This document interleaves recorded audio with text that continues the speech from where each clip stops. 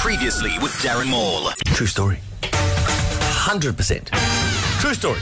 My mate Dave bumped into that young lady who did the men's health sex survey. Do you remember we covered it in depth a couple of months ago? Yeah. And very, very surprising stuff coming out about Durban and Maritzburg and Durban CBD itself. Do you remember all of that? And he bumped into her and he asked her if there's anything that, that she'd left out. She said there is some kind of information that she left out.